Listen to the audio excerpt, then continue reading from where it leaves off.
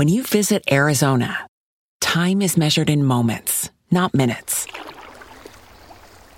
Like the moment your work stress disappears as you kayak through the canyons. Or the moment you discover the life-changing effects of prickly pear chocolate. But nothing beats the moment you see the Grand Canyon for the very first time. Visit a new state of mind. Learn more at hereyouareaz.com. This is Jenny Allen, and you are listening to the Made for This podcast.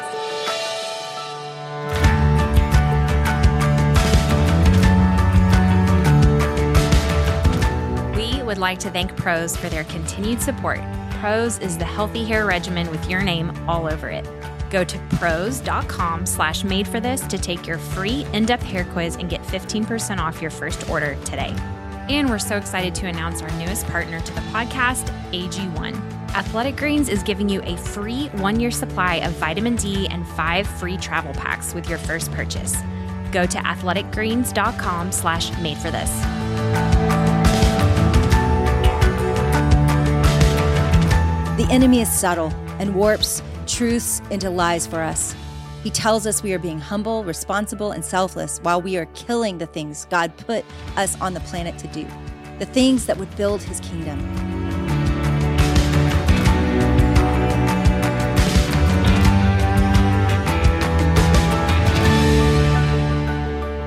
I've made a lot of bad choices in the name of being humble. Stupid ones. Ones where I missed unthinkable amounts of opportunities and relationships and conversations and fun and adventures that God wanted me to go on, all because I thought I don't want to draw any attention to myself. And it was in my mind, I mean, of course it wasn't humility, but in my mind, it was humility. In my mind, that was the excuse I was using for so long. And we're talking about this week pleasing God and not living for the opinions of others. And I think this is the hardest part of all of this, because to some degree, we find ourselves in a stadium where you get on the field and start playing, and all of a sudden, all these people start yelling at you from the stands, right? Like, it's unbelievable. I have a friend that I cannot believe the crud she takes because she's just living her purpose and she's doing it with all her heart and she's doing it as best she can. But people think she's being showy. People think she's trying to draw attention to herself. People think she's just in it for the money. People think da-da-da. And I'm sure people say that about me, but it's real, y'all. And when I first started, absolutely everyone close to me questioned my motives because they didn't know anybody that wrote books. They didn't know anybody that would speak on stage. Like, they just didn't feel like those were godly aspirations, which is fair. Really fair, actually, now that I'm in it. That needs to be questioned, right? We're about to have a conversation largely about motives. It's a very difficult conversation to have because it's a very difficult thing to understand about ourselves or to even recognize in ourselves or to parse out and to change, right? It's really hard to shift your motives. That's really impossible. I think it's a near impossible thing to do. So then what about motives? What if we stay paralyzed because we can't get the right motives for the rest of our lives? What if in trying to fix our motives, we miss everything God has for us? Good news. You're never going to have perfect motives. It's horrible news. Good news.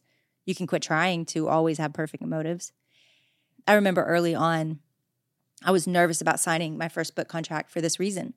I didn't want to get to heaven and God to look at me and say, you know what? You lived that whole run for yourself. I was neck deep in discipleship. The only reason I was ever writing books or anything is because it had helped so many people and we were self-printing them from my discipleship happening in my living room in my local church. I really didn't mean to start a huge public ministry. I just was loving God and helping other people love God, and other people were wanting my tools and resources, and it just kind of grew from there. And I really wrestled with it, so much so that I didn't think I should do it. I thought it was evil nearly. I mean, I just didn't think you could keep your soul and do all of it. And it's a fair question. I've certainly watched people struggle poorly with that. You have too. We've all seen it. So I remember asking a mentor that I trust from seminary, I just said, hey, I have this opportunity and I really am scared about it because I don't want it to change my relationship with God. I don't want it to change me. I don't want it to be all about the business, like my faith to be about business. And He said, Jenny, that's probably why you're going to get to do this. And if you ever stop wrestling with that, you need to quit. So we wrestle with it, our motives, forever. Another incredibly famous pastor that I really respect early on, I said, and he's a writer and he's very well known. I said, did you ever wrestle with the implications of the reward that we get because of writing books or being known? And he said, of course. He said, in fact, I quit. He said, I wrote my first book and I quit. And I went back to being just a professor at a seminary instead of writing and speaking publicly. And afterwards, my students would come up and praise me about what a great professor I was. And I realized I'm going to have to fight my motives anywhere I go. This is our lot. It doesn't matter if you're sitting there going, I'm a stay-at-home mom. I don't relate to that at all. I'm not about to write a book or ever will be known. You still have motives at play when you start to consider what God is calling you to do. Because whatever God is calling you to do, whatever he is calling you to do, there is always going to be in our flesh some selfish ambition for something. And for you, it might be different than for me. It probably will be. But you have to know yours. You have to know what you're tempted to love more than God. And for me, for so long, it was people pleasing, which was a miserable way to start because when I got into this, it's so funny because when I got into this, that was the thing I probably prized the most was people pleasing. And I wanted people to be happy with me. And people pleasing isn't all bad. The words people pleasing isn't a sin in itself, but when it becomes an idol, when it becomes something that you're making your decisions on before you're making them about God, that's where it goes wrong. And great thing is in my chosen, like where God wanted me, which was more in a public space and writing and teaching, I had to deal with it fast because my mom was sending me, screenshotting me my negative reviews, right? Like I had to go to war with, wow, I can't, the more people I'm in front of, the less people I can please. And so it became early on, he broke me of it. I mean, it was a miserable situation. I've talked about it before. It had three components. It was publicly embarrassing and humiliating. I was under attack publicly. Privately, I was disappointing and letting down almost every mentor or person I have respected in Christendom all my life and having one-on-one difficult conversations. And then personally, in my family and in my community, they were frustrated. It was basically, I was letting down every level of people, human, you can at the same time. And to the point where I didn't eat for days, like I was paralyzed. I lost it everywhere. I lost all the people that I would want to please on earth. I lost them at once. And not at my own fault, which I couldn't seem to defend or clarify. It wasn't very helpful to do so. And in that, it was the greatest gift because to some degree, I saw I was okay. The thing, my motive to make people proud of me, to make people love me, I lost it all at once. And it was funny. I still was breathing. It was amazing. I still was breathing. I was okay. I loved God and he loved me and I wasn't letting him down and I knew I wasn't. We were good. I hadn't done anything technically wrong. It's how it appeared. There was something so freeing about being right with God and nobody else. It broke me of it. And I want to encourage you that God is going to purify your motives as you go. We will obey him and do the little things that he's called us to do, the big things he's called us to do, the hard things he's called us to do, the easy. We will do all that. And as we are going, he will sanctify us. It is his promise that he is working all things together for our good, that we are becoming more like him the longer we walk with him. And so it is his promise that he is working out. He is helping us become more like him. He is helping us become the people that he wants us to be. And he will use the races that he's called you to run to do it. He'll use them. I mean, you won't believe it. It'll be fascinating how much he uses the things that he puts in your path. Somebody said to me once, so If Gathering, if you don't know, is a ministry that I started along with a lot of other people. And it's a ministry that I've been blessed to see God reach the world. I mean, literally, we're in 120 countries. It's wild. And it's beautiful. And people would look at that dream and go, wow, that's the biggest and most amazing movement of God. And say all these great things about it. At the end of the day, God, if somebody said to me once, what if God did all of it just to make you more holy, just to make you depend on him every day? And it wasn't even about all the people. And I was like, well, that feels selfish. And the more I've thought about it and the longer this goes, everybody's going to forget if. Everybody. I mean, we'll go away when we're supposed to pretty soon, and everybody will forget about it 10, 15, 20 years, and nobody will remember it. But I will. I will remember. I will remember crying and begging God to provide when it felt like we weren't going to have enough to pay our staff. I will remember when I watched Jill Briscoe get up and talk about eternity, and my life shifted. And she didn't even know we live streamed. I don't even know how she got to us, but God does. I watched miracle after miracle after miracle, and it changed me. It made me believe God is able to do anything at any time with a million little details all working together perfectly. It was watching the greatest group project I've ever seen. All these churches around the world hosting in their places, women saying yes to do this. And my faith and my life changed. See, this is why we run our races, because as we run them, our motives get sorted out. Because how could I possibly, after watching the bigness of God, the greatness of God to change lives, the beauty of women laying down their lives and their reputations to do something crazy and host this in their home or their church, like how could I sit there and have bad motives about that, right? After a certain point, it's taken care of. It's not even about you. It's about God. And so I really believe, and I've told you this before, Hebrews 12, that when you run the race that is set before you, you inevitably throw off the sin and the burden that so easily entangles because you can't run with it. And you fix your eyes on Jesus, the author and perfecter of your faith, because you need him. Because how would you ever do this thing without him? That's why this matters, guys. It's not so we accomplish awesome things while we're here on earth. Y'all, the rocks could cry out. Donkeys have spoken in the past. Like, come on. He can do anything with anything. He doesn't need us.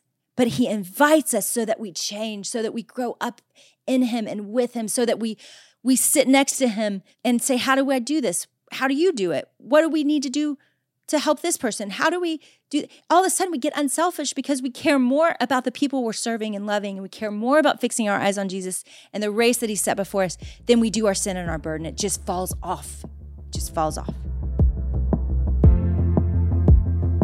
I have been singing the praises of Prose Hair Care for a while. Switching to a custom routine from Prose was one of the best things I've done for my hair, and the results I'm seeing are just getting better.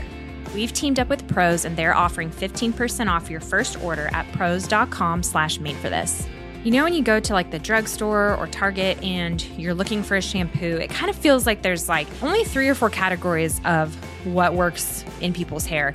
And this is why Prose is so different to me, because they know that there's more to you than just your hair type. So they have given over 1 million consultations with their in-depth hair quiz, which is how I got started. They ask things about your zip code, your eating habits, your exercise, stage of life. And by analyzing all of these 85 different personal factors, they make a unique blend of ingredients that treat your hair. My favorite feature is Prose's review and refine tool, so your formula can tweak between bottles. The best part is if you're not 100% positive, Prose is the best hair care you've had. They will take the products back, no questions asked. Prose is the healthy hair regimen with your name all over it.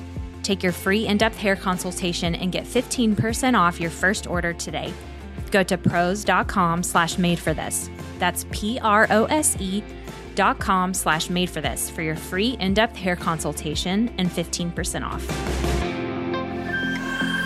We want to thank Athletic Greens for their support, and they are offering you a free 1-year supply of immune-supporting vitamin D and 5 free travel packs with your first purchase when you go to athleticgreens.com/madeforthis. Well, I have been taking AG1 for over 6 months now because honestly, I'm taking so many different multivitamins in the morning that I can't keep up with it, and it was getting really expensive. By the time I was getting all my vitamins, I had like 10 to 12 different vitamins I was taking in the morning.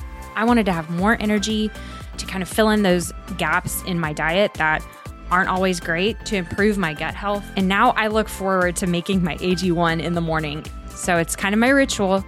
I make the kids breakfast, pack lunches, get out my AG1 bottle, and I fill it up with cold water. And I personally put ice cubes in it, but then I just do 1 scoop of AG1 and I shake it up and I take it with me in the car as I'm doing carpool in the mornings. I feel like it makes me feel clear-headed and ready to go, and like I have done something good for my gut and my body first thing in the morning. Every scoop is packed with 75 different vitamins, minerals, and whole food sourced ingredients with the highest quality that give me all kinds of major benefits like gut, mood support, boosted energy, skin, hair, nails, like just about everything, guys. And it's delivered to me every single month. So it's been super easy to make a daily habit. I can even take their travel packs with me on the go, in the car, or if you're traveling, you can slip them in your bag and take your AG1 on the road. Athletic Greens is giving you a free 1-year supply of vitamin D and 5 free travel packs with your first purchase. Go to athleticgreens.com/made-for-this. That's athleticgreens.com/made-for-this. Check it out. And now back to Jenny. I want to read it here, even though it's later in the book, because it's such a picture of what we do with our callings and purposes and assignments. When I met Christ, he set me on a track, and I began running a race with fervor, surrounded by people cheering. I felt motivated, purposeful, full of joy. My eyes weren't distracted. Jesus was in full focus, and the point of this race felt clear. But as I ran, I noticed more and more people tangled up in the weeds to my right and my left. Some of them had stopped running, distracted by something, and some of them had stopped because they were in pain. I kept running, and I began to feel lonely. So I began to ask myself questions that were once clear to me. Why am I running again? And then I tripped. I was hurt. Now I was the one on the side of the road. I was tired and in pain, and it felt good to stop running. I pulled myself close to some other hurt runners. We told stories and jokes, and eventually we were comfortable together, as if there weren't a race, as if we weren't even hurt. Every once in a while, a runner called to me, "Come on, Jenny, come back and run with us." But no one ever stopped to really come and help me. They just ran by. As time passed, I picked up some entertaining hobbies on the side of the road. The hobbies temporarily motivated me and made me feel a little fulfilled again. My injured ankle never fully healed, but I quit thinking about it. It didn't hurt quite as badly as it used to. And before long, we discovered great entertainment in critiquing the remaining runners. Their shorts, their hair, pace, attitude. Until one day, a small pack of runners turned off the road and headed toward me. I wished they would go away, but they didn't. I remembered passing them back when I was running. They had been on the side of the road with injuries all tangled up.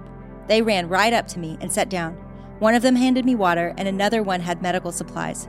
They asked me a question: "Do you need help?" For some reason, I said yes, and before I finished uttering the word, they were wrapping my ankle, giving me food and water, and talking to me about the race again, how much I had missed, how much they needed me. "We want you to run the rest of the way with us. It's really getting exciting, and we don't have much further." Something dead inside of me woke up. A fire relit itself in my chest. My ankle still hurt, but I didn't care.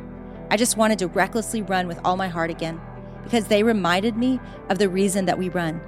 I am running to bring glory to my Father God, who gave me a purpose and a hope when I was unworthy on the side of the road, broken.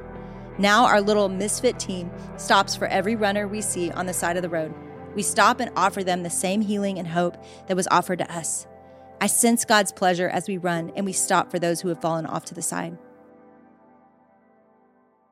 I don't know where you find yourself in that story. I don't know if you're just running strong and you're doing the thing and you feel like $1,000,000. You will fall off at some point. Something will happen and you will be discouraged. You will feel like you can't go any further. You will feel like you want to stop. And maybe you're on the side of the road right now and you feel completely out of the game. And what I would say is just jump back in. Like, I want you to picture me. I am that girl that has been feeling awesome and confident. I am on the side of the road. I am running the best I can with a limp. I've been in all the positions. And I'm coming up to you and I'm saying, let's go. Let's go. Let's go.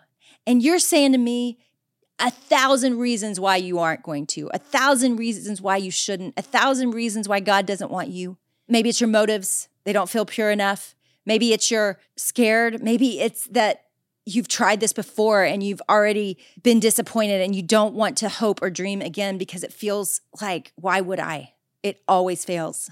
The story, the race, it's not about us winning. It's not about us building If Gathering and it being successful and reaching the world. Who cares? It all goes away. What it's about is us connected with God and with each other. John 14:12. Whoever believes in me, they will do greater things than these. Guys, God has great things for you to do. They may not be great in the world's eyes, but they will be great in heaven's eyes. And that's the perspective we have to keep.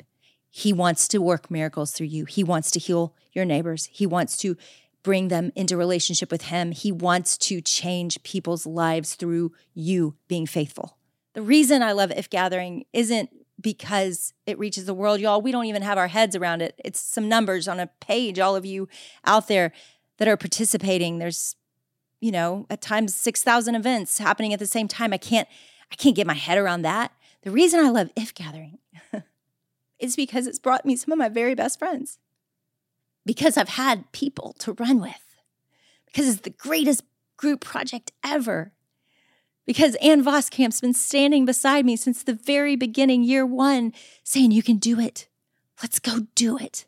People out there need God. Let's go do it. Because we've shouldered each other's burdens, because we've helped each other raise our kids, because Rebecca Lyons adopted and looked at me and decided to do it at If Gathering, and we cheer her on, and Joy is like our adopted kid. We all adore her. The reason If Gathering is so magical is, for me, is because of the few people that I know, that I sit with, that I dream with, that I build with.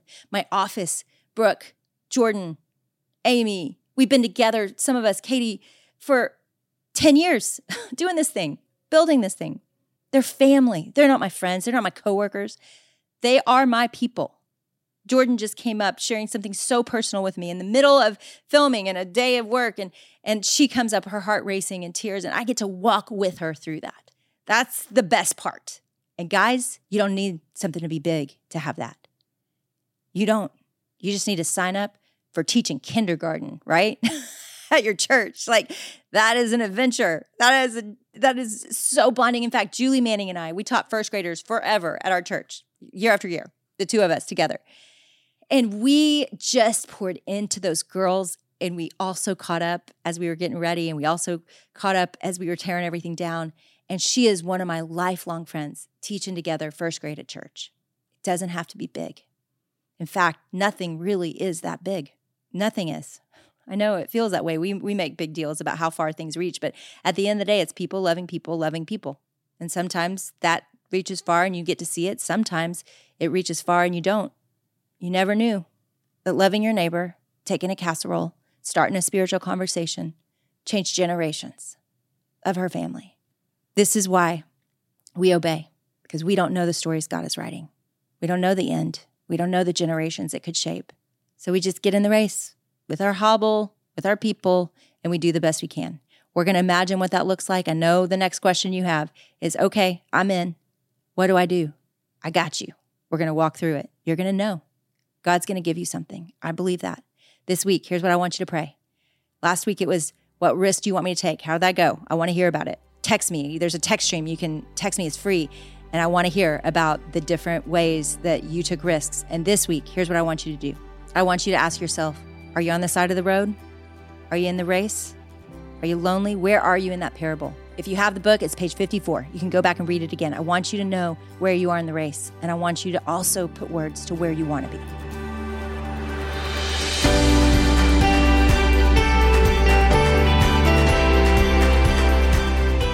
Hey, did you know that you can text Jenny and I? And we actually read your text messages, and we try to respond as many as we can, but it's just like such a fun way for especially you guys, our podcast fam, to ask questions. We send out ideas and stuff for you guys all the time to vote on.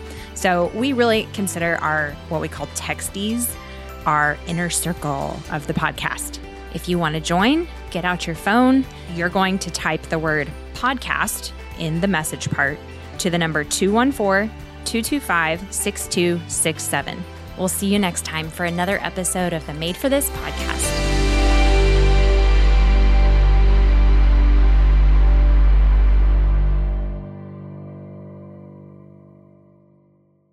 Waiting on a tax return? Hopefully it ends up in your hands. Fraudulent tax returns due to identity theft increased by 30% in 2023. If you're in a bind this tax season, LifeLock can help. Our U.S.-based restoration specialists are experts dedicated to helping solve your identity theft issues. And all LifeLock plans are backed by the $1 Million Protection Package. So we'll reimburse you up to the limits of your plan if you lose money due to identity theft. Help protect your information this tax season with LifeLock. Save up to 25% your first year at LifeLock.com/aware.